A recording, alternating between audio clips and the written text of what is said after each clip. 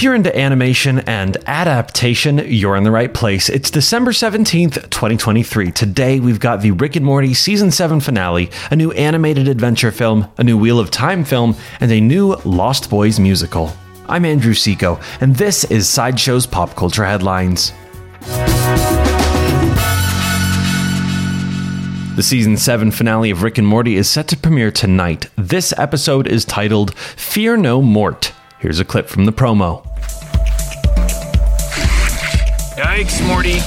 We've seen too much. It sucks, because it's fun to break off a scare now and then. Did I hear you fellas wishing for some good old-fashioned scares? Who are you? Like yourselves, I'm a connoisseur of fear. I'm also originally from Earth. And did you know Earth is the home of the single scariest place in the galaxy?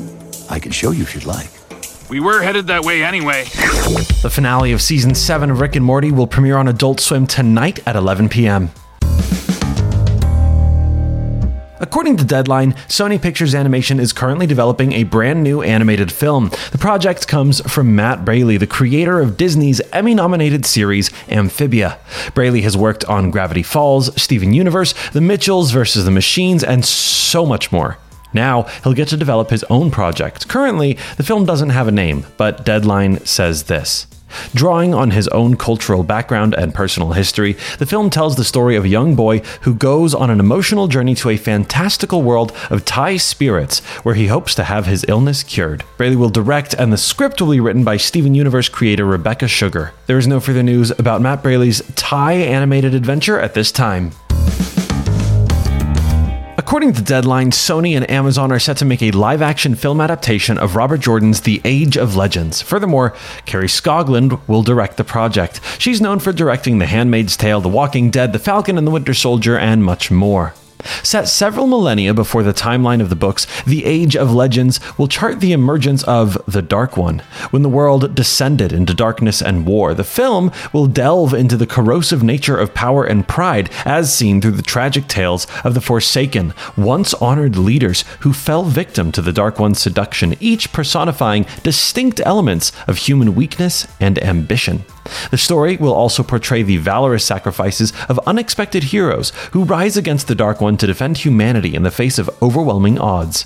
Zach Stentz, known for his work on writing Thor, X-Men First Class, and Jurassic World Camp Cretaceous, will write the script. Michael Arden is set to make a musical adaptation of the classic 80s film The Lost Boys. The project will feature music from The Rescues. The original 1987 film of The Lost Boys was based on a story by James Jeremias and Janice Roberta Fisher and was directed by Joel Schumacher and produced by Richard Donner. It follows two teenage brothers who move with their divorced mother to the fictional town of Santa Carla, California, only to discover that the town is a haven for vampires. There is no further news about The Lost Boys musical at this time.